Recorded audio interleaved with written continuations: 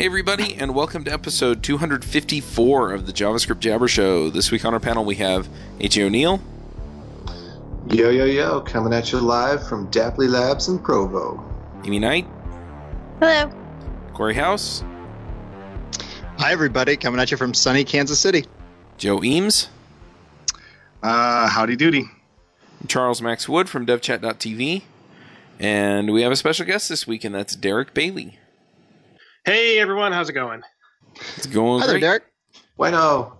So it's been a while since we've had you on last, and I know I talk to you pretty regularly, but do you want to kind of fill the audience in on what you've got going on these days? Yeah, so my latest and greatest love in software development has turned into Docker, which frankly surprised me. I never thought I would ever see a real use for Docker, even a year ago. I was like, yeah, Docker, whatever. I'm just going to keep doing my thing because I don't need that big, giant, enterprisey stuff. But it turns out I was very wrong, and I absolutely love Docker at this point. Nice. And you've been doing a series on Docker in Watch Me Code at watchmecode.net, and you also have a book? Yeah, I am writing an ebook. I did a pre-launch of it in the second half of January in 2017, and I approached it kind of like a Kickstarter idea where I wanted to set a certain goal and I would have a bonus along the way and things like that. And so I set a goal of selling 100 copies of the ebook during the pre-sale, and I blew that out of the water. I hit 100 copies in the first week of the pre-sale, which was pretty amazing. But then total, all said and done, at the end of January, I had 265 sales of the ebook pre-sale version, which included basically 4 very, very, very small chapters of information just to kind of get the ball rolling. But the whole book is it's called Docker Recipes for Node.js Development, and the goal of it, of course, is to provide simple little recipes that are kind of like copy and paste, cookie cutter, ready to go out of the box. Just little solutions for common things that you're going to do with Node.js in Docker all the time. Yeah, makes sense. I'd like to take a quick pause here and just talk about the whole recipes. I've heard of this Docker recipes thing, but could you explain that? Let's pause for a moment to talk about our sponsor, Taurus. Taurus is a new tool for managing and securing the secret information that allows your app to run. You know the stuff: passwords, API keys, database credentials, all the stuff that gives access to the private stuff that you don't want anybody to touch except for your application in specific ways. Taurus provides a convenient way to store all this information in the cloud, and they can't access it because it's encrypted with material derived from your password, which is never transmitted to their server. So it's secured from them, from everybody else, but accessible to you. This means only the servers, development machines, and applications you've allowed can access the information. So make secrets management headaches a thing of the past and check out Taurus today. You can find them at devchat.tv/Taurus. That's devchat.tv/TORUS.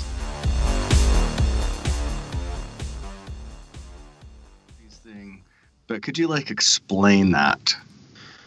It's really an analogy more than anything else. The idea of a recipe is if you're becoming a person that cooks on a regular basis, you start by following recipes. You look at the list of ingredients, you combine them with the instructions, the cooking instructions found in the recipe, and eventually you put together whatever the dish happens to be. So the goal with a software recipes book is pretty much the same thing.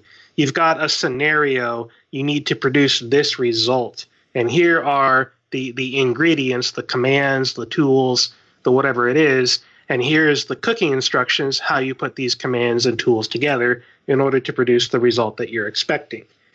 Now, I've actually taken this kind of down the path of the analogy pretty far, where I'm actually listing cooking instructions inside of each recipe that I'm developing. I am calling them recipes and not chapters. I have an ingredient list, which are the individual commands, and then each recipe has a set of cooking instructions. So it's a fun play on words. The goal, though, the ultimate goal of any recipe should not just be to copy and paste and produce that one result. It should really be to look at what ingredients were used, which ones work well together, why they work well together, and ultimately create a deeper sense of understanding for what you're cooking. Whether it's food or software, you can apply the same idea to the end result and end up modifying it to your tastes, adding in that extra little spice, that extra little bit of code or configuration that you need, and producing something that suits your needs, your situation better than the original recipe. Okay, that makes sense. I'm getting it. So let me see if I can tee this up properly for you. Isn't Docker an ops tool? Yeah, exactly. That's largely the mentality that I had when I looked at Docker originally. I don't know if y'all remember, but there was this big giant blog post, I think it was on Medium a long time ago, a year ago or something, where they basically had this running conversation between two people. One person that just wanted to deploy a small web app to Heroku, and then the person's friend was basically saying, oh, Heroku, that's so outdated. You need to use Docker. Well, what's Docker?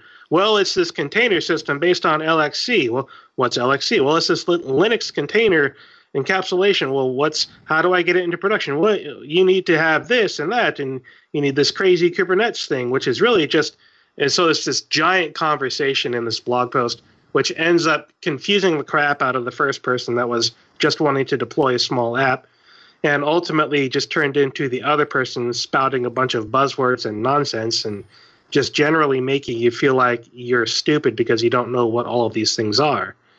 And so that was honestly my first real introduction to Docker beyond just, a few people mentioning it here and there, and is really why I didn't touch Docker for a very long time, is because I was confused by that article as much as anything else. And I assumed for the longest time that, Docker must be this great tool for DevOps people, for developers that get into the deployment and production side of things, and it's not really going to help me because I don't have those kinds of problems. I just run this one tiny little server with my client, and then I deploy it to Heroku or simple DigitalOcean setups with WordPress most of the time.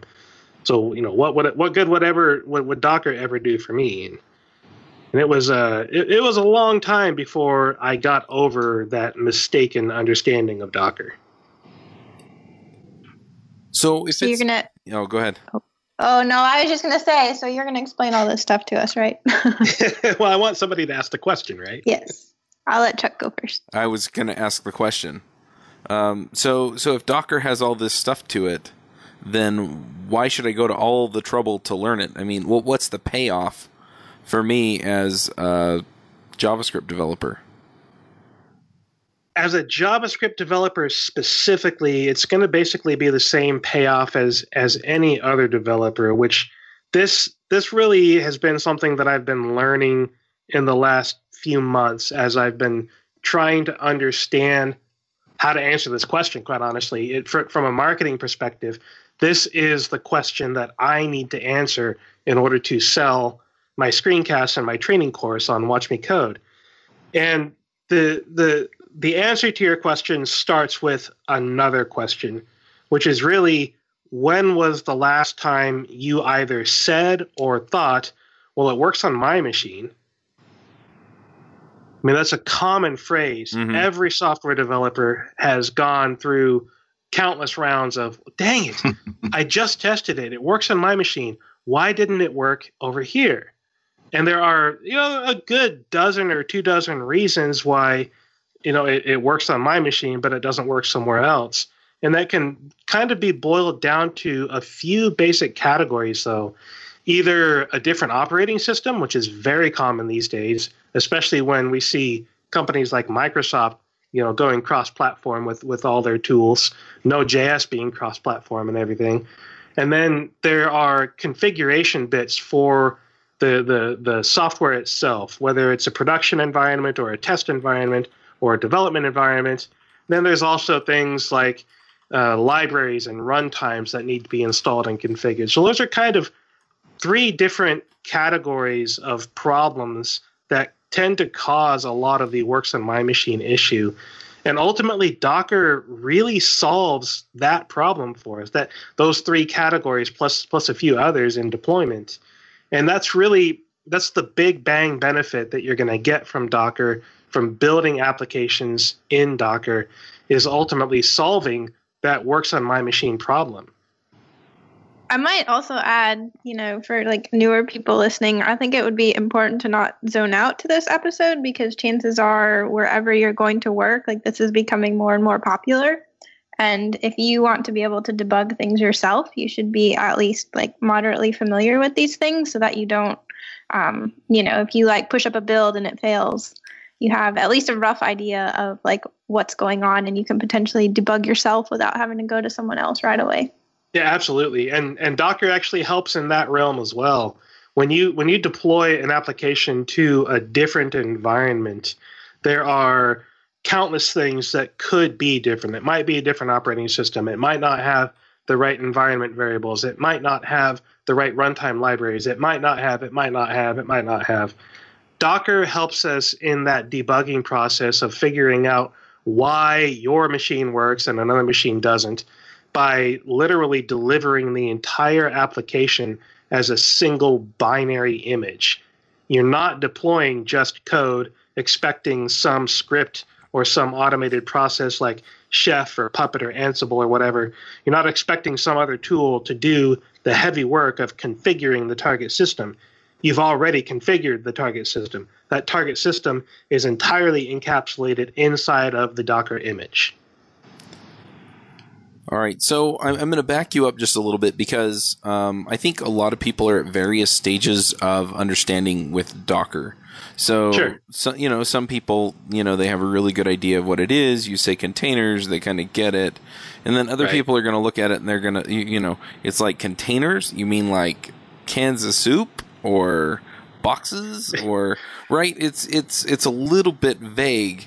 And Right. I've talked to enough people to kind of have an idea of what this is, but since you've kind of dug deep on it, I think you'd probably explain it better than I can. Yeah, so the cans of soup is actually not that far off. Think of a virtual machine. In software development, we've often used virtual machines to isolate various applications, runtimes, software, whatever it is. I work on a Mac all day, every day. But there's this client that I've worked with for several years now, and they often need me to support some Windows things. So what do? Well, I stand up a Windows virtual machine. I don't own a separate Windows box, but I have a Windows virtual machine. That Windows virtual machine for a long time had an installation of an Active Directory service, Microsoft SQL Server Developer Edition, Microsoft Visual Studio .NET, the full Visual Studio, several things that I needed to run every now and then. I had some Java-based applications in there as well, and everything worked fine in that isolated environment. But a virtual machine is like having an entire copy of your house. All you really wanted was that can of soup. You didn't want to build a new house and configure the bedroom and the living room and the dining room and the bathrooms just to get the can of soup out of the cupboard. All you really wanted to do was go get that can of soup. So the analogy there is that Docker, instead of standing up a full virtual machine with everything that this entails, is just grabbing a can of soup off the shelf, opening that, and cooking it or eating it or whatever. It's not a complete virtual machine. It is a virtual application. And the idea of a container is really just a fancy word to say that you have isolated this application instance, this runtime process, this thing into its own little sandbox. There's walls around it. There's little holes that you can poke in it to get in and out when you need to. But realistically, it is an application that is completely isolated inside of what is called the container. So it's kind of like the furnace in my house. It has, the infrastructure of the gas and the electricity and everything that comes to it, just like my house. But it has a very specific job, and that is to make heat and blow air. Right. So it is one thing. It is one piece of the overall house. And the crazy thing is you can stand up as many instances of your furnace as you need. If your furnace is not heating your house well enough in the winter, well, you just create a new instance of it. And it's very quick, very simple to do. And it will literally be an exact copy of the furnace that you already have. It's not like configuration management in deployment. You're not going to get what people call configuration drift, where library versions have updated and newer and better tools are available, and now one system has outdated stuff compared to the next system that got the fresh deploy. You're not going to end up with a furnace that has an extra blower in it because now the standard is 2 blowers. If your image says there's 1 blower in this furnace, then every furnace you create out of that image will have the exact same 1 blower. Gotcha. So, one, this sounds kind of like the debate of dynamic versus shared libraries almost. Like on Mac, you have .apps. .apps have everything in them. Right. They appear as though they're a single binary, even though it's actually a folder, and you just have to alt-click to get to it. Yep. Whereas on Windows, an exe comes with a very few things inside of it, and the DLLs are all over the place. Right.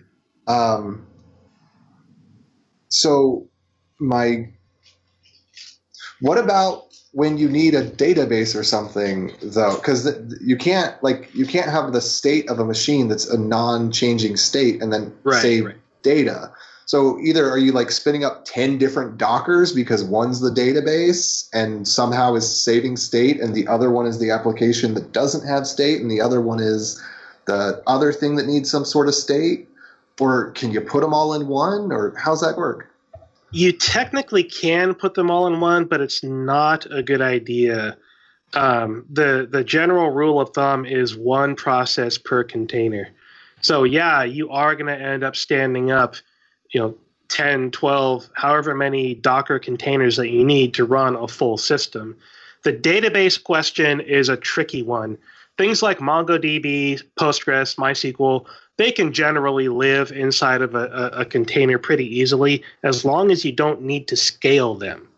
Because the moment you talk about scale, more than just scaling up, but really scaling out to multiple instances, each one of these database systems has their very own, very unique way in which they support scalability.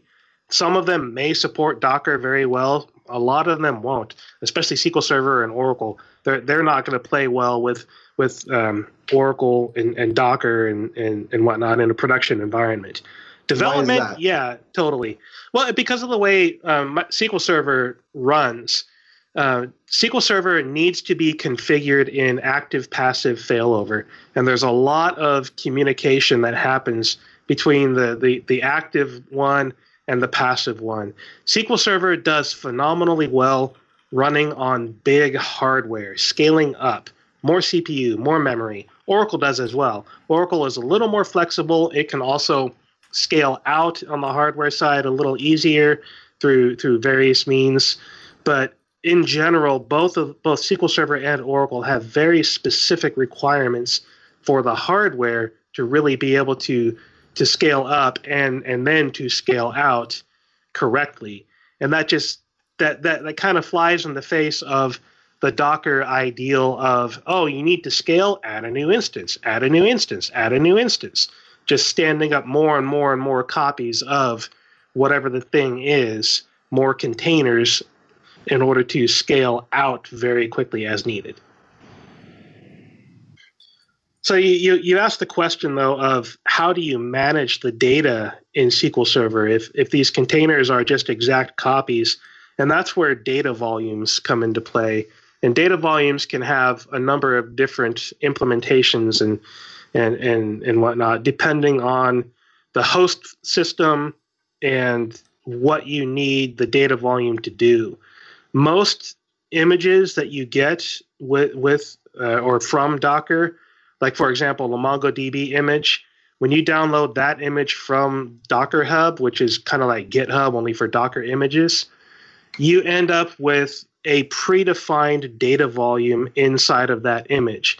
And that means whenever you stand up a MongoDB container instance, it's going to create a data volume on your host machine that will be used to store the data for that MongoDB container instance.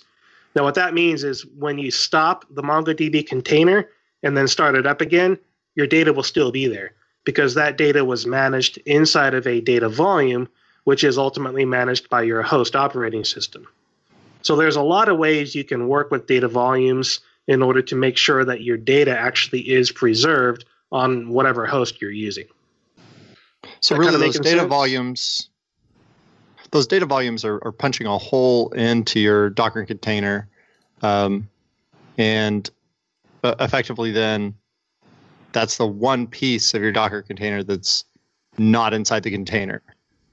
Yeah, it's a bit like attaching a storage area network to a physical box through, these nice backplane systems with plug-and-play cards that are configured to make it look like the storage area network is actually mounted physically in the computer. That's a very common thing to do with very large database systems. You've got a machine that has 64 processors and 650 gigs of memory, but it's only got 200 gigs of hard drive space internally, which is nothing. I mean, that's barely enough to run Windows or Mac OS these days, quite frankly. But you've got that base install inside the physical machine for the operating system and for Oracle itself. But then Oracle, when it comes to creating the data files, all of those data files are mounted into the storage area network through these storage area network cards that are physically installed into the machine. And the Docker data volume is kind of the same concept. It gives you a way to put your data somewhere other than the container instance, somewhere that can be managed and backed up and restored and have all of the benefits of long-term stability, while your container itself can literally be shut down, deleted, stood up again in a matter of a few milliseconds in a lot of cases. Okay, that makes sense to me. So, but if you handed me your container and I didn't have the expected file system on my machine, I assume the container would just crash, right? No, it will actually just create it for you. If it doesn't see the volume that it expects, it just says, oh, I need to create the volume. There you go. Oh, that was a good idea. I'm glad they thought of that. Yeah, it makes it really easy to deal with standing up new container instances. I mean, the very first success that I had with Docker was actually with Oracle. I mean, I keep talking about Oracle because I think it's kind of the big problem child that nobody wants to talk about or deal with. But Docker, in development at least, makes Oracle really easy to deal with. I spent like 2 weeks trying to get an Oracle installation in a Linux virtual machine. This was like the official Oracle Linux distribution directly from Oracle. Supposed to be the easiest Oracle install ever. And I couldn't get it to work at all after 2 weeks of trying. One of my friends in the Watch Me Code Slack suggested, hey, I've been using Docker a lot recently, and there is an official Docker image for Oracle. Why don't you go try that out? Less than 30 minutes later, I had an up and running Oracle XE installation on my box, and I was connected to it and developing against it. And so that was like, wow, okay. Here's the real benefit that you can get from Docker right now. And from there, I was like, okay, let's see. I just got Oracle installed. I don't like having to stop and start MongoDB on my box because it takes up a lot of CPU and resources, things running in the background all the time that I don't want there.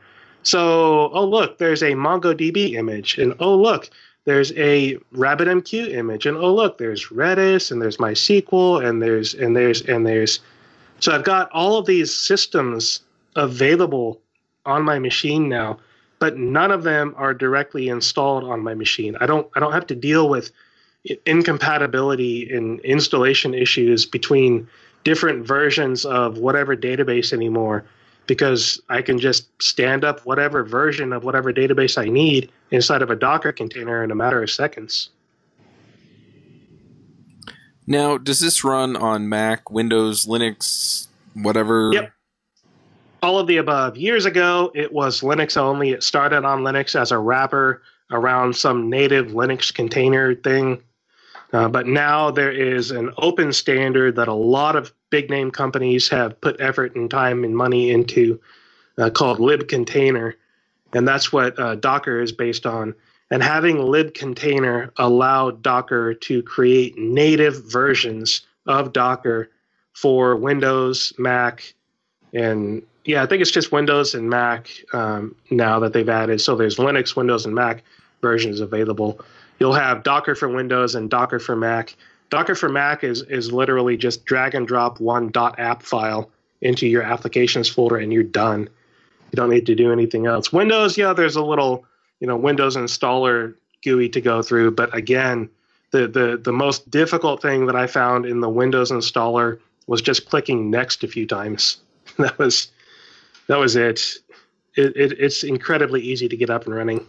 So the other question I have, because we've talked around a lot of different things here, and I kind of want to go back to my app, right? So you said that there are Docker containers that will run Oracle or SQL Server or whatever for you, right? But what about my app? What about setting my app up in its own Docker? Because, you said there were benefits there as far as having something that I can just go rubber stamp a bunch of times out in serverland. Yep. So how do you do that? That's where you start creating your own Docker images, which turned out to be a few lines of configuration that you need to get right, but not terribly difficult overall. It's what they call a Docker file. That's literally the file name is Docker file. You can create your own Docker file, and you'll have a list of instructions in there, starting with the image that you want to build your image from. So it is an inheritance model. Like when I'm building a Node.js app, I will say from node 6.9.5. And that tells Docker to go and get the 6.9.5 version of Node, grab that image, bring it onto my system, and then build my image on top of that.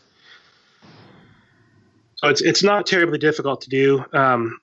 It's essentially what you're doing, though, is becoming a part of DevOps, because you're now making a decision that the deployment and operations people have to support. It's easy to do that with Docker. They really ultimately just have to support Docker on the deployment and production side. And then you as a developer can make your decisions about which version of what image to use in order to build your applications. But you really do become a part of the DevOps side of things when you start getting into Docker. I actually have a question about getting started. I've heard of Docker Toolbox as well. Can you explain whether or not you should use that versus just Docker for Mac?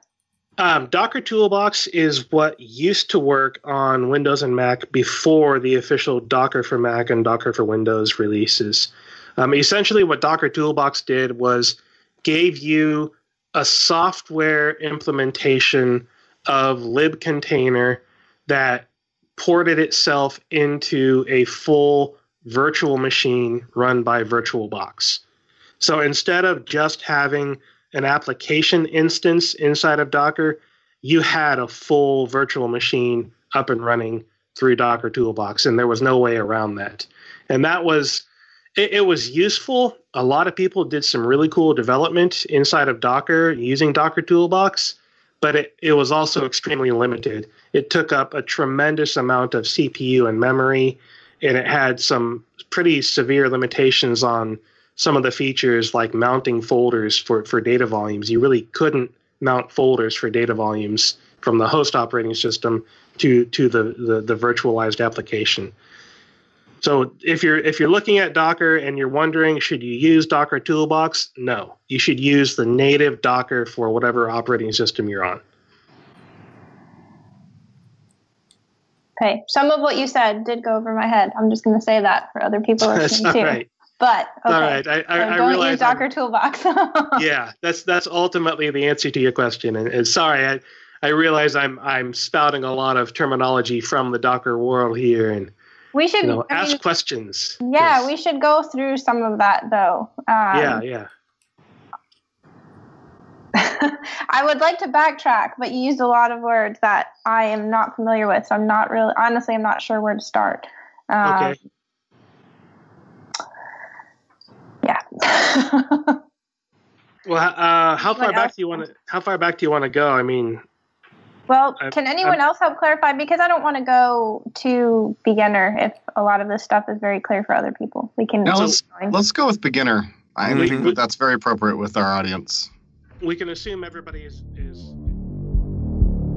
This episode is sponsored by Front-End Masters. Engineers have watched over 2 million hours of Front-End Masters videos to upgrade their skills in the latest best practices in front-end development and Node.js. Popular video courses of theirs include courses on Advanced JavaScript, Angular 2, React, API design with Node, and functional and asynchronous JavaScript.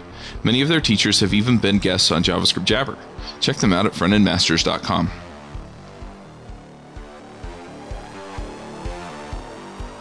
That's very appropriate with our audience. We can assume everybody is familiar with virtual machines, right? Yep. Okay. VirtualBox is just a virtual machine software. It's, cross-platform.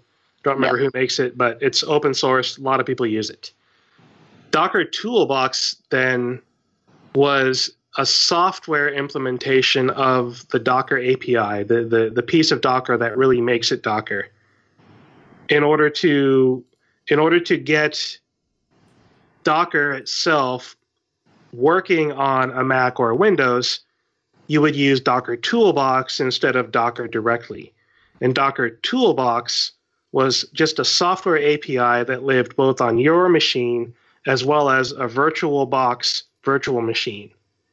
And it would intercept all of the Docker commands that you were running, and it would forward those commands into the VirtualBox virtual machine in order to execute them. Awesome. So Docker itself is a virtualized application, right? It should not be viewed as a full virtual machine because you don't have complete access to the underlying system like you do with a virtual machine. You really realistically have access to the application that is hosted in the container. But because there was no native implementation of Docker on Windows or Mac, but there was in Linux, what Docker did for a while was say, okay, stand up a Linux virtual machine using VirtualBox, and we'll give you this software called Docker Toolbox, which will intercept all of your Docker commands from your machine and play those Docker commands inside of the Linux environment inside of your virtual machine. So it was really just a big translation layer to go from your host machine, Mac or Windows, into the Linux virtual machine to run Docker directly. That definitely helps. Thank you. I seem to remember having tried to set this up and having it never quite work right. Nightmarishly painful. Yep, that's the experience for me too. So that's why I asked. And that was a big reason that I never bothered with Docker before, is because there wasn't a native client for it. I just got lucky when my friend suggested that I look at Docker for Oracle. I looked at Docker and I was like, this Docker Toolbox sounds painful. But, oh, look, there's this Docker for Mac beta. I wonder if it's any good. So I reached out to the Docker team via Twitter and said, hey, I'm looking at trying out Docker, but I see there's a wait list for the beta. Can you bump me up on the list? And like a few minutes later, I got an email from Docker saying, congratulations, your beta access is here. So that worked out well. And that's when, I went from having never even looked at Docker to having a full installation running Oracle using the Docker for Mac beta at the time in just a few minutes. I kind of want to take us in a little bit of a different direction. I have played with Docker some, and so I know some of the answers to this, but I don't completely understand how they work. One of the things that we've talked about is, for example, having our Docker setup reach out to the file system and write stuff there for databases, right? But as far as reaching in, because sometimes you want to get like diagnostic data or check the logs or things like that. And I seem to remember it did some kind of awesome SSL setup or SSH setup, and I don't remember much more than that. But how does that work? And the other question is if I make changes in there through SSH and don't put them in the Docker file, then are those lost when I tear it down and put it back up? So let me answer those questions in reverse order. If you make a change in your Docker container and that change does not happen inside of a data volume, then yes, the second you shut down that container, your changes are lost. And I found this out the hard way when I tried to modify the host file in one of my Docker containers. I changed the host file, reran my software. Oh, look, it works. But the second I shut it down and started it up again, the change was no longer there. So the way that you solve that problem, and also to answer your first question, is to use host-mounted volumes.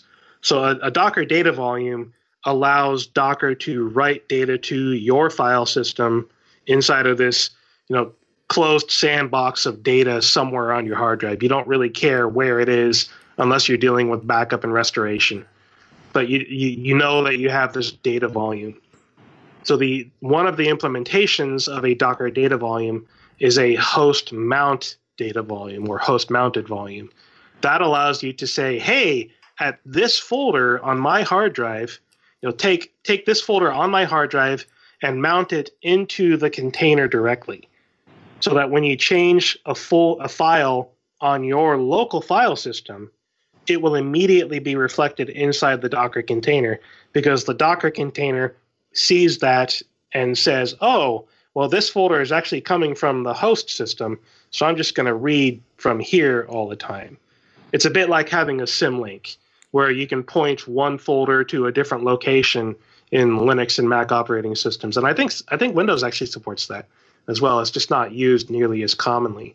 But you can have a symlink from one location to another so that you don't duplicate the file system or folder structure. You just have a link between the two areas of your system. And it's kind of the same idea with Docker. A host-mounted volume is essentially a symlink into the container, or kind of the other way around, I guess. The container has a symlink out to the host, the host folder system. And so in a development process, you generally mount your application source code from your local system into the container. That way you can stay on your local system, use your favorite editor, Vim in my case, VS Code, WebStorm, whatever your favorite editor might be. And as you're changing files on your local file system, the Docker container is immediately getting those file changes because the Docker container has mounted your local folder system into the container itself. Okay, so this might be a good segue for my questions. Okay. As we've been sitting here thinking this through, I'm somebody who's been focused heavily on creating JavaScript development environments, starter kits, boilerplates, a lot of names for the same thing. So that has removed a lot of the pain that I felt like Docker could have also potentially solved in some way. So I'm trying to figure out, at a place right now, somebody joins our team and they effectively install a single NPM package and they get all sorts of opinions about our tooling. So what I was looking at is, okay, so say we move as JavaScript developers, move over and use Docker. There's a few things that I'd get out of that, I think. So for instance, if we said, hey, Docker is now our development environment is sitting on a Docker container. So when somebody new joins the team, we just hand them a Docker container and it already has the version of Node that we're wanting to use on it. It already has Yarn installed because we like Yarn. It has the environment variables that we want to use. It has maybe opinions on the command line that you should be using. Because like right now, half my team is Windows and half is Mac. So sometimes we'll find that something works on Windows and not on Mac or vice versa. Yeah. Is everything I'm describing so far making sense? Those are wins that we could enjoy by moving to Docker? Yeah, absolutely. I'm in a similar scenario with one of my clients where we have Windows developers and Mac developers. And I just 2 or 3 weeks ago solved one of those problems for us. There's an NPM library, Node library called bcrypt, which does encryption stuff. Well, there's like 4 different versions of bcrypt available via npm or yarn, and which one you install depends on which operating system you're on and the performance characteristics that you need. And ultimately, I had to install the native JavaScript implementation version of bcrypt, the one that had zero dependency on any native file system or API or anything like that, because we have Windows developers and Mac developers and even some Linux in production.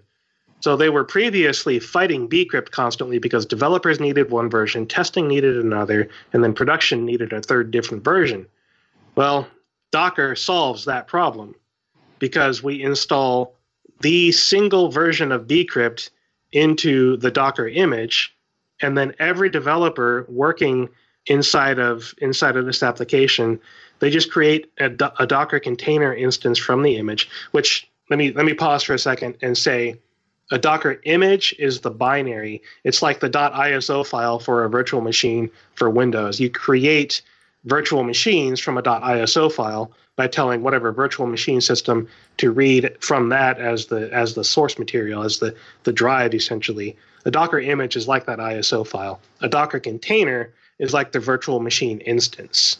So there's some terminology that people generally, don't care if you mix the two up, but some people do get really pedantic about it.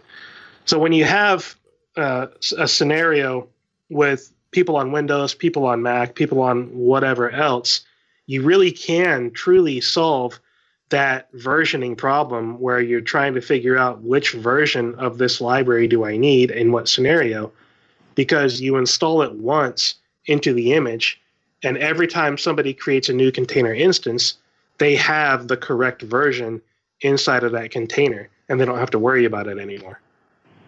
Okay, so that sounds awesome. Can you help me understand at what point I stop? Because what lends me down this road is I just read recently on Twitter that a large percentage of Docker containers have operating systems inside, and I assume that you consider as an anti-pattern. But even stepping back from that, I'm trying to figure out, does it make sense to have the installation for our editor of choice as part of that container? Is that logical? And what are the implications of doing so? So this is one of those confusion points that took me a long time to get straight in my head. I continuously stress that Docker is application virtualization, not a full virtual machine. But the truth is 99.999% of Docker images do have a full Linux distribution sitting inside of them. Unless you're writing native C++ code, you're going to have a Linux distribution inside of your Docker container. The key here is what the Docker container exposes and how it operates. That really makes this application virtualization. There's also a significant difference in resource utilization.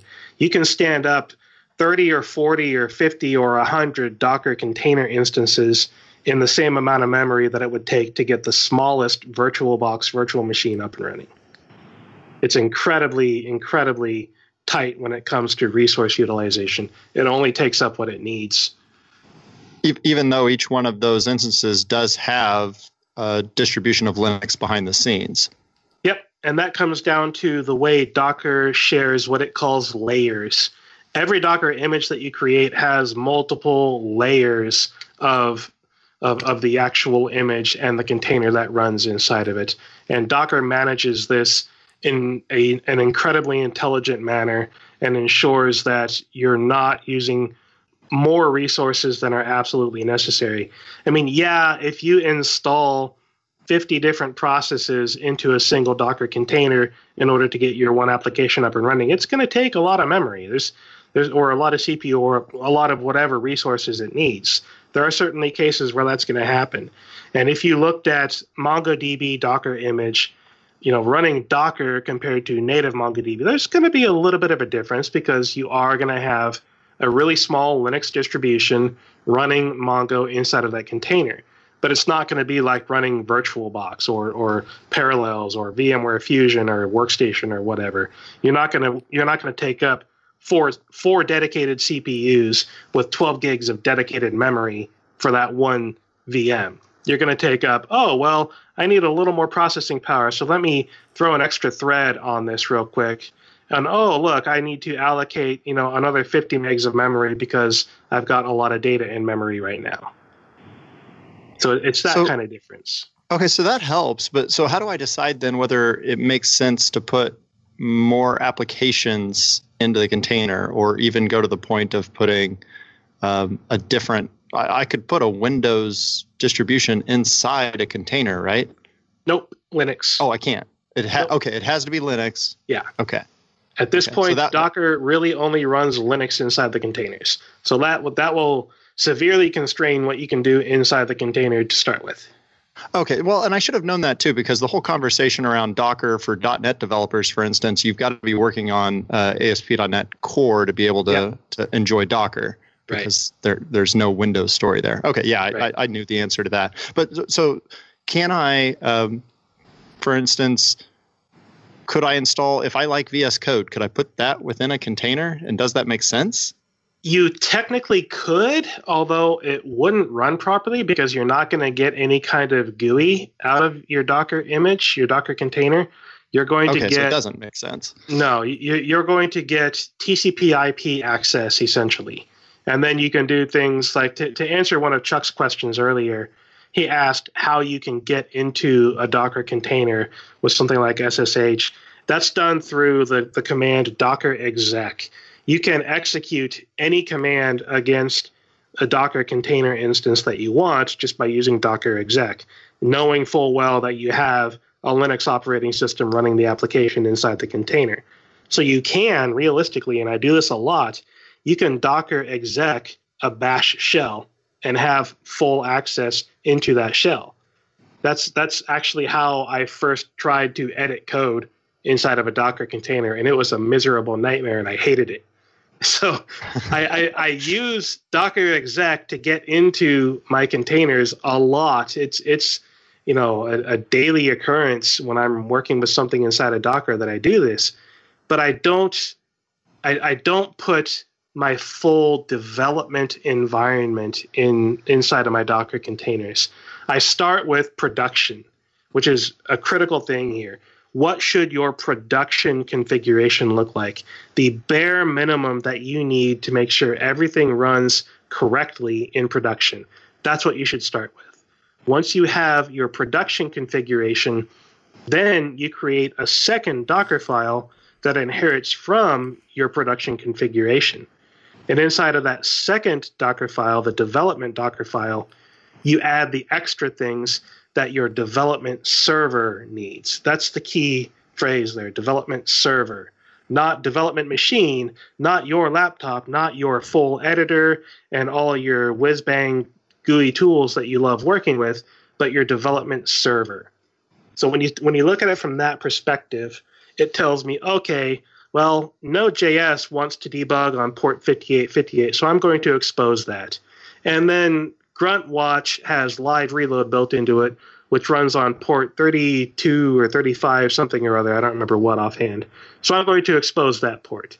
And okay, well, I need Grunt to build all of my client-side JavaScript. It's going to use Browserify, and it's going to use Babel, and it's going to use all these things. But Grunt is going to do the heavy lifting of watching the file system and executing the commands in the right order. So I'm going to put Grunt into the container via my development image. You start building out the server side of your development process, all of the things that happen automatically in the background outside the context of your editor and debugger. That really helps. So what you said about creating a production configuration and then inheriting that to create your development configuration, I assume that's, when you say inheritance, it truly is inheritance. You're not copying and pasting a configuration. You're correct. You're truly saying, here's a baseline, and now I'm going to extend it. Exactly. And that's it's. I know we as developers, we cringe at the idea of inheritance, and I do as well.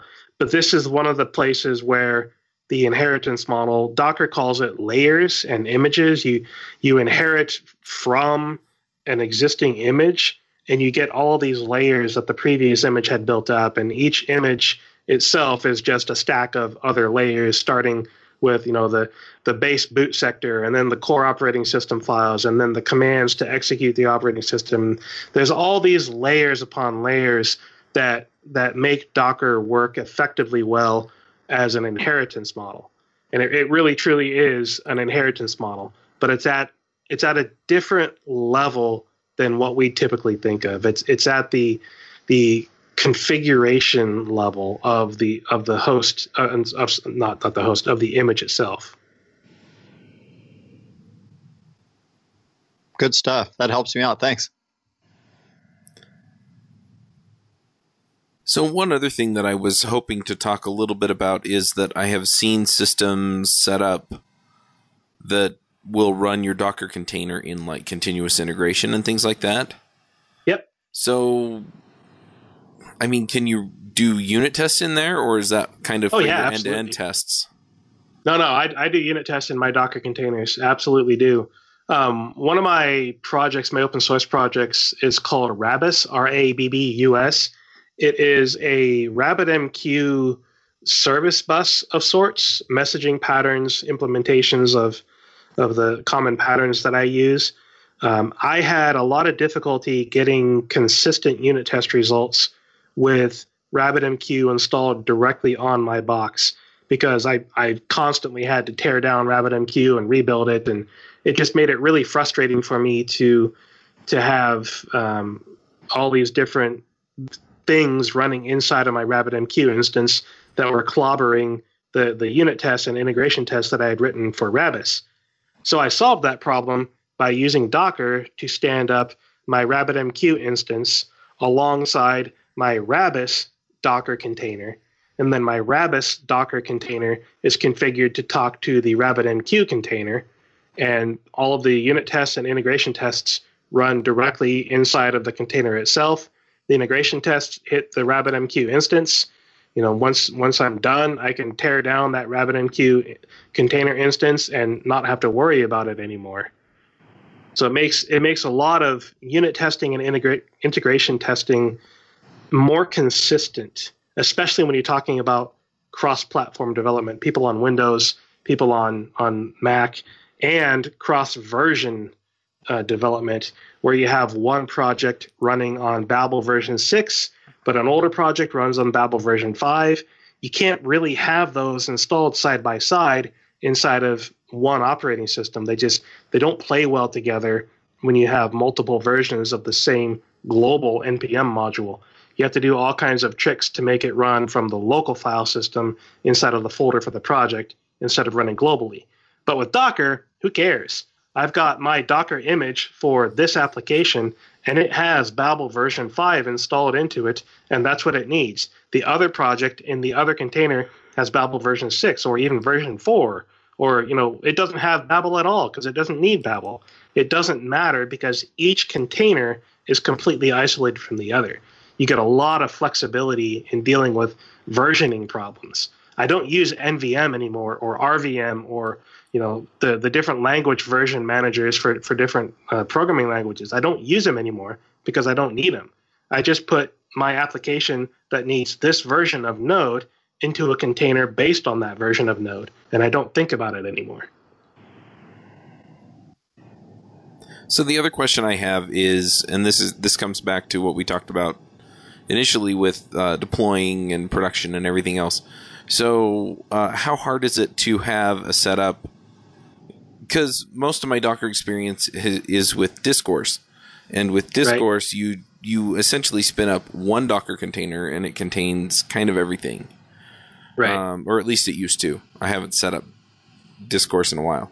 But it seems like what you're saying is you're better off running a lot of these different engines that make the thing go in different containers. So how hard is it to deploy an application that uses, say, Node.js and Redis and RabbitMQ and PostgreSQL?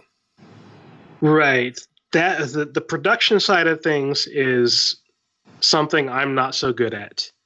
I'm slowly learning my way into it, but I have honestly not focused on production hardly at all. I get 99.999% of my benefit of Docker in development. The production side is like, okay, I've built the application inside of my Docker container. I know it works. It's stable. It runs. Okay, now I need to deploy it to my client's production server, which is not yet using Docker because they haven't given me permission to do that yet. I know I'm going to because, frankly, it's going to cause massive problems if I don't. I'm already running into scenarios where I have to literally rebuild and redeploy 3 separate applications anytime I change a runtime version for one application. And Docker does solve that problem for me. And the way it solves your question, there's a couple of different ways. You can manually network Docker containers together by creating a Docker network using literally the Docker network command. It is just Docker space network. And then when you run a container, you tell it which network to use and which port to expose across the network. And there's a lot of manual configuration that you can do with individual containers. And if you're running in an environment that only supports individual containers, that's basically what you have to do. And to make that easier, you put it all into a shell script, a CMD file or a .sh file or whatever it is. And you just automate it because the commands are frankly confusing and have a lot of parameters to them, and it gets annoying to have to retype it over and over again. But the better solution, well, one of the better solutions, the one that's built in to Docker, is the idea of Docker Compose, which allows you to compose multiple Docker images and containers into one runtime system. You create a YAML file, and you specify, okay, I need this container, and it's going to be based on this image, and it's going to have these configuration parameters, and it's going to use this network instance, and it's going to have a link to this other container with this name. And you do that for however many containers you need inside of your Compose setup, and then you run Docker Compose instead of Docker directly. And if you look at that same Rabus project that I mentioned earlier, you'll see the Docker Compose.yml file in there. That's how I coordinate the RabbitMQ container as well as the application instance container. I just use Docker Compose to stand it up. Once it's up and running, I do all of my development like normal. Grunt runs inside of the application container. It does all of the unit tests for me and integration tests for me. Once I'm done, I use Docker Compose to tear it down, and I don't think about it anymore. It's just I move on to the next project. There's a lot of other options for Docker in production, though. And again, I am not an expert in Docker in production. I'm actually going to be doing an interview for my Watch Me Code series on Docker, where I'm talking about production questions and production options with one of the members of the Docker developer relations team. That interview is going to be happening probably in the next week or two, and will be up on Watch Me Code shortly after that. So your book, you specifically said, is like Docker recipes for Node developers, right? Now, I kind of get this feeling that the ways that you can use to benefit Docker might have a lot to do with your specific environment. Like once you start getting into it, you start seeing, oh, I could do this, or oh, I could do this. Did you find that to be true? Absolutely, yes. Like I said, I started with Oracle inside of Docker, and then realized, oh, well, I can do Mongo and RabbitMQ as well. And once I had those done, I was like, I wonder what it takes to put code inside of there. And once I had a little bit of code inside of a Docker container, I was like, oh, well, I can actually, benefit a lot of my open source projects now, because a lot of my open source projects use older versions of libraries, and it's really painful to maintain those.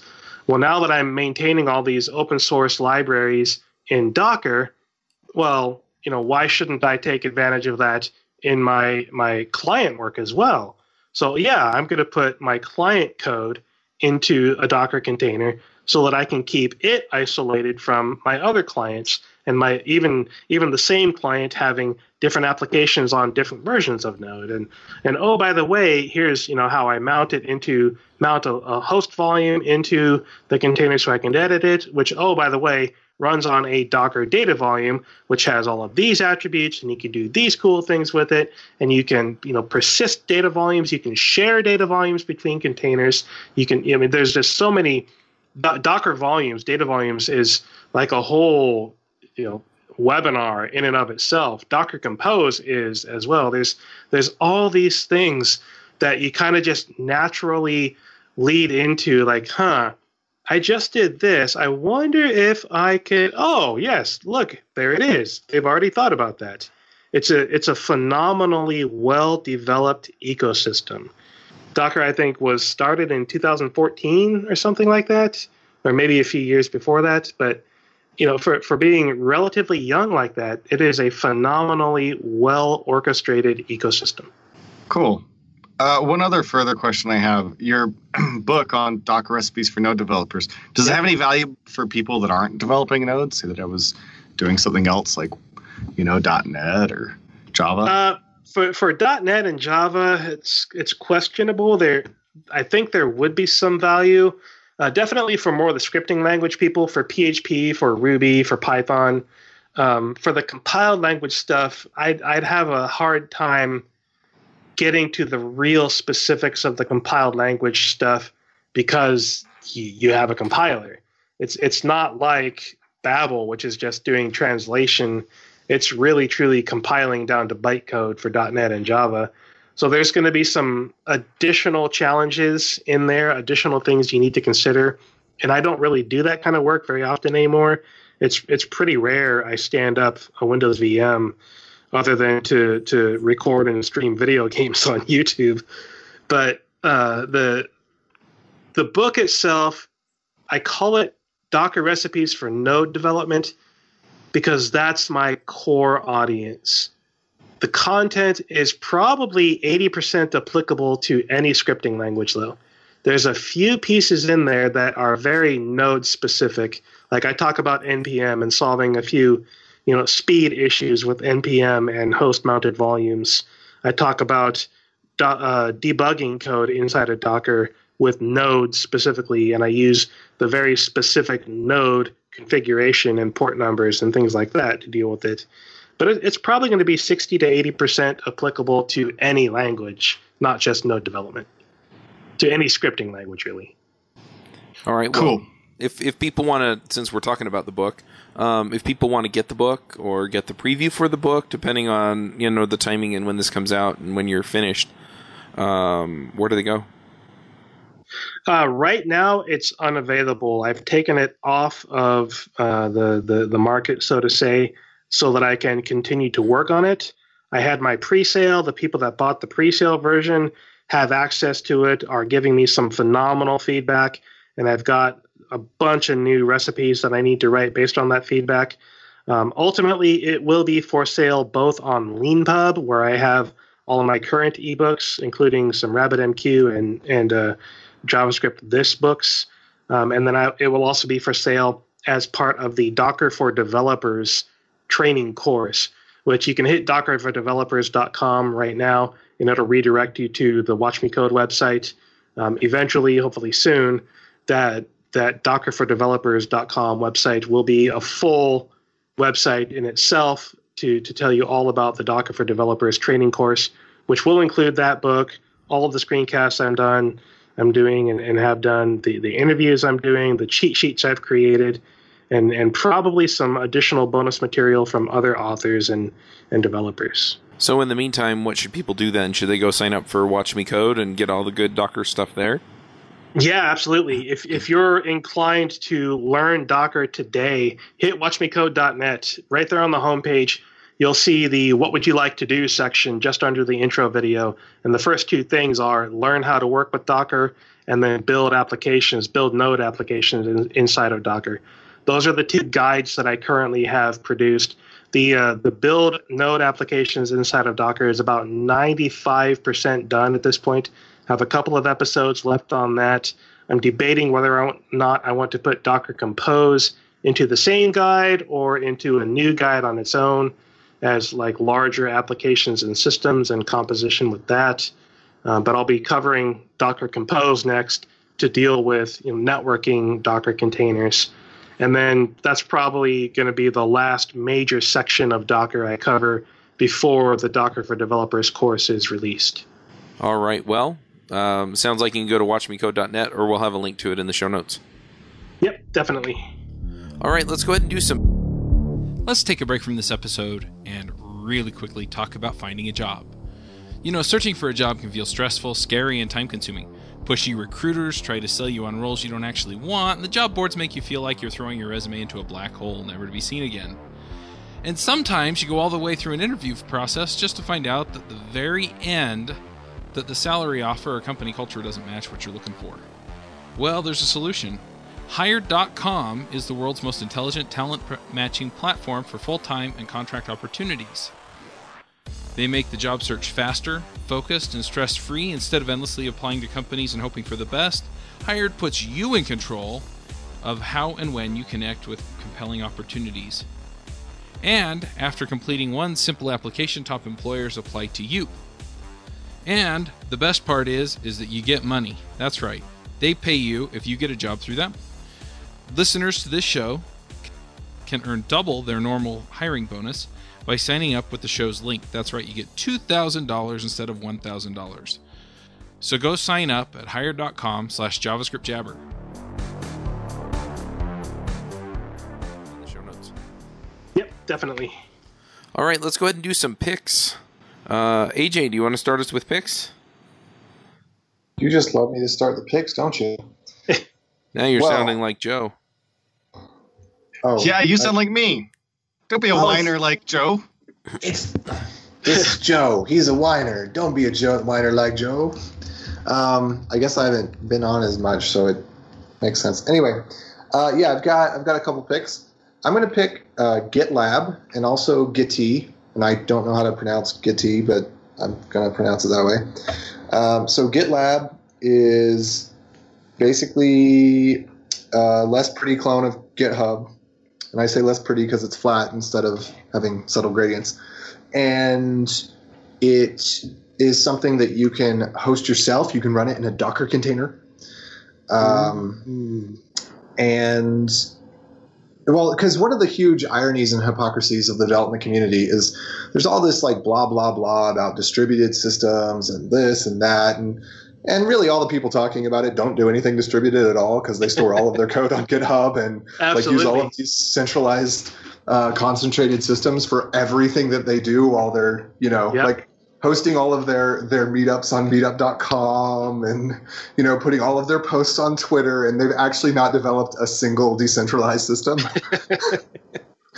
So GitLab is it's not federated, so it can't work in a true decentralized manner, but at least you can get away from having everything on GitHub and relying on GitHub and having that single point of failure that every time GitHub gets DDoSed or goes down or decides that for whatever reason they don't want to host your projects, that you can actually have a place that's yours where stuff's going to be. So we've been using GitLab at Dapply, and we have it running on our own physical server now. We've even gotten off of DigitalOcean for that, and it's been going well for us. However, it's not the kind of thing that you could necessarily run on a Raspberry Pi. It's got all the features that a team would need. It's pretty close to a clone of GitHub. Gitee is much lighter weight. It's written in Go instead of Ruby, so it's just a couple of megabytes in memory instead of gigabytes in memory, and it doesn't have all the same features, but it runs a lot faster, and it is a pretty good deal too. So I would recommend, if you're a hypocrite that likes to whine about how you want the internet to be decentralized, to actually do something for yourself and check them out. And thanks very much to the open source community and the companies that have been putting work into those, because I think that one of the first things we need to do for the decentralized web is to start building in a decentralized fashion. All right, Corey, what are your picks? So I have two picks. My first pick is Prettier, which is a JavaScript formatter. I can't remember if anybody's had this as a pick yet, but pretty new. This was interesting timing that I came across it because my team was just complaining yesterday about how our ESLint rules are awfully strict and people are tired of having to reformat comments to put an extra space in, or remember to put a semicolon here. And prettier is just this idea of saying, okay, this is an opinionated formatter. Go ahead and write your code how you want, but when you commit, it's going to automatically format it. And a related pick that's part of this that I realized in their documentation, I should have had set up before, are some related projects which are pre-commit and lint staged. Those are two NPM packages that they recommend so that you can set up every time that people commit to GitHub, it's going to run a pre-commit step and make sure that, for instance, did all your linting pass? Did all your tests pass? And then also format your code. So those are three pretty useful tools to put together there. I'd recommend checking out. My other pick is an oddball, but last week I bought a steering wheel desk sort of thing. I find myself shuttling kids to sports ball practice of some sort on any given day. And while I'm waiting, I got tired of sitting my laptop on my lap. So I have a little desk that you can sit on your steering wheel. And I thought, for $35, I'll try it. Turns out I really love it. It's you think about your car, you've always got a quiet office. If you have a car, you can drive your car someplace quiet and sit and work. If maybe your house is loud or your office is loud. So I just went on eBay and Googled for laptop steering wheel desk, and there's all sorts of interesting options, but I bought one that sits over the top. $35 well spent. Those are my picks. All right, Joe, what are your picks? Okay, so Dave Geddes, a friend of mine, has started doing some online short courses, and he started off with a course on Flexbox, which is really interesting, but the format that he's done it is really cool. So it's called Flexbox Zombies, and basically it goes through and teaches you how Flexbox works in the background of a zombie invasion and killing zombies. But it's really done really well, and it's very cool and a great way to learn Flexbox, absolutely free. So I'll put a link in the show notes to that, but definitely check it out if you've been at all interested in learning Flexbox. And for anybody that is interested in learning Angular 2, I'm going to be doing a workshop in Raleigh, North Carolina, and then with John Papa and Dan Wallin and some others, so you can come out and see us. And those are my picks for today. All right, Amy, what are your picks? Okay, I have two, kind of three. So the first one is, it's a little bit older. Yeah, it's really old. It's from 2013. But it's still really good. It's What No One Told You About Z-Index. So I feel like every developer has scratched their head when they've had a Z-Index issue and just kind of wondered what in the heck is going on, and they didn't know how to properly debug it. So it's a super short blog post, but I thought it was really good. And then my other pick, I'm going to pick doing stuff that's different. So this past weekend, I did two things I don't normally do. I normally get my hair cut, but I normally just go somewhere super cheap and just don't really care because I wear it in a ponytail all the time anyways. But I actually spent a little bit of money, and I was like, oh my gosh, I actually look really nice.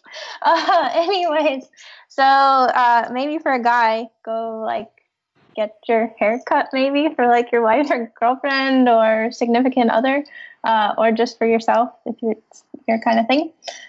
Anyways, so it was fun for me to do that. And then the other thing I did different this past weekend is I went shooting. This is something I wasn't really raised around that kind of thing, so it was really out of my element, but I'm glad that I did it. Anyways, so I'm not necessarily picking those things, but to do stuff that you don't normally do. And that's it for me. All right. Well, I'm going to jump in here with a few things. First of all, when this comes out, I think JS Remote Conf will be either right around the corner or just barely finished. I should have checked dates beforehand, but I don't remember. Anyway, so you can still get tickets and see the talks if it's over, and if not, then get tickets, and that way you can be in the Slack chat and part of the roundtable discussion that we do, and all the fun stuff that we do around the conference. And then the other thing I'm going to pick is a book that I've been reading. This was at the behest of my business coach. It's called The Invisible Sales Machine. and it is awesome. It basically just walks you through the basics of email marketing. So as you get this, if you've noticed a slight uptick in emails from me, basically it encourages you to give out a ton of value in your emails. So that's what I'm doing. And then it has a whole system for, basically offering people what they're interested in and not offering them what they're not interested in. So anyway, hopefully you're getting a lot of great information out of the email list. And yes, I feel a little bit weird calling this out in public before I actually do it. But anyway, I'm really enjoying the book. So if you're out there with something to sell or something to give away or anything like that, definitely check that out. Derick, what are your picks? If I could unmute myself in time. So I have a small list of picks. I'm going to start with the nerdy side of things and the shameless self-plug. I realize by the time this episode is released, this will be past.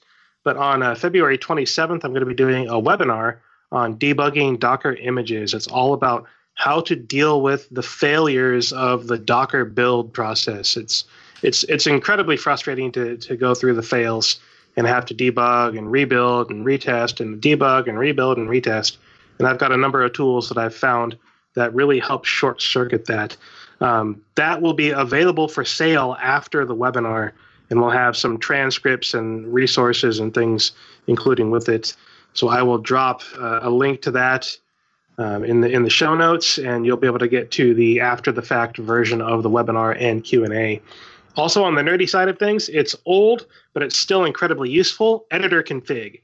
I deal a lot with Mac versus Windows versus Linux, and editor config saves my bacon with formatting so many times.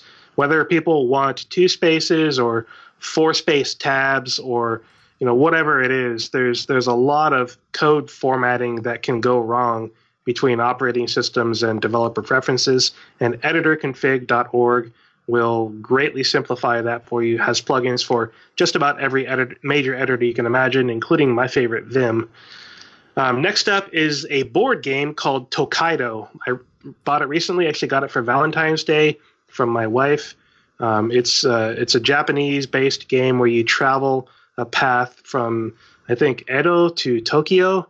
And love that game. The whole goal of it is not to be the first one there, but to have the best experience along the way there. Stopping at the spa. You're like a tourist, right? Yeah, you're a very wealthy tourist, and you stop at the spa and you go to restaurants and you buy souvenirs, and it's an incredibly fun, enjoyable game for Can you pay players people to fight to the death? Because that would be awesome. No, but I did buy For Honor recently, which is basically that, just people fighting to the death, which is a lot of fun. Which is a great segue. Yeah, Tokaido is a lot of fun. And then that's a good one. The video game mention was a great segue into for fun, which this is an important thing for you to do as a developer to coincide with what Amy said. Do something different. For fun, what I like to do is play video games, and I've recently started uploading my video game playing to YouTube. Started a gaming channel called Code Ninja Gaming, where I just record myself playing. Sometimes I offer opinions about things and tips and tricks and whatnot, but it's a lot of fun. I don't expect that I'll ever be, a 500,000 subscriber multimillionaire YouTube star, but I've earned like $1 in ads over the last 2 months. So, woohoo! Lastly, to continue to riff on what Amy said, doing something different. I love the idea about getting your hair cut and doing something nice for yourself. So I'll take that one step further and say, go get a massage. Just practice self-care. Do something really nice for yourself. And if you have a significant other, take them with you. Sometimes you need that time alone to just go and get the massage and relax. Sometimes it's good to go with your partner, whoever that may be. But then lastly, I'll also say, see a therapist when you need to. That's something that I've been doing for the last 6 months, and it has been incredibly beneficial for nearly every aspect of my life at this point. Everything from business to marriage to being a parent, friendships, everything you can imagine. That self-care is incredibly important as developers. We tend to ignore it because we don't think we need it, because we are these logical computing machines, and that's just nonsense. We are still human beings, so take care of yourself. All right, very cool. Well, I'm just going to throw in another reminder to check you out at watchmecode.net, and we'll wrap this one up, and we'll catch you all next week. Thanks for having me on. It's been great talking with you again. Look forward to being a 4-timer on my next episode, whenever that will be. Yep, whenever that is. Keep making cool stuff, and we'll have you back on. Yeah. Awesome. See ya. See ya. Bye. Adios. Bandwidth for this segment is provided by CacheFly, the world's fastest CDN. Deliver your content fast with CacheFly. Visit CACHEFLY.com to learn more.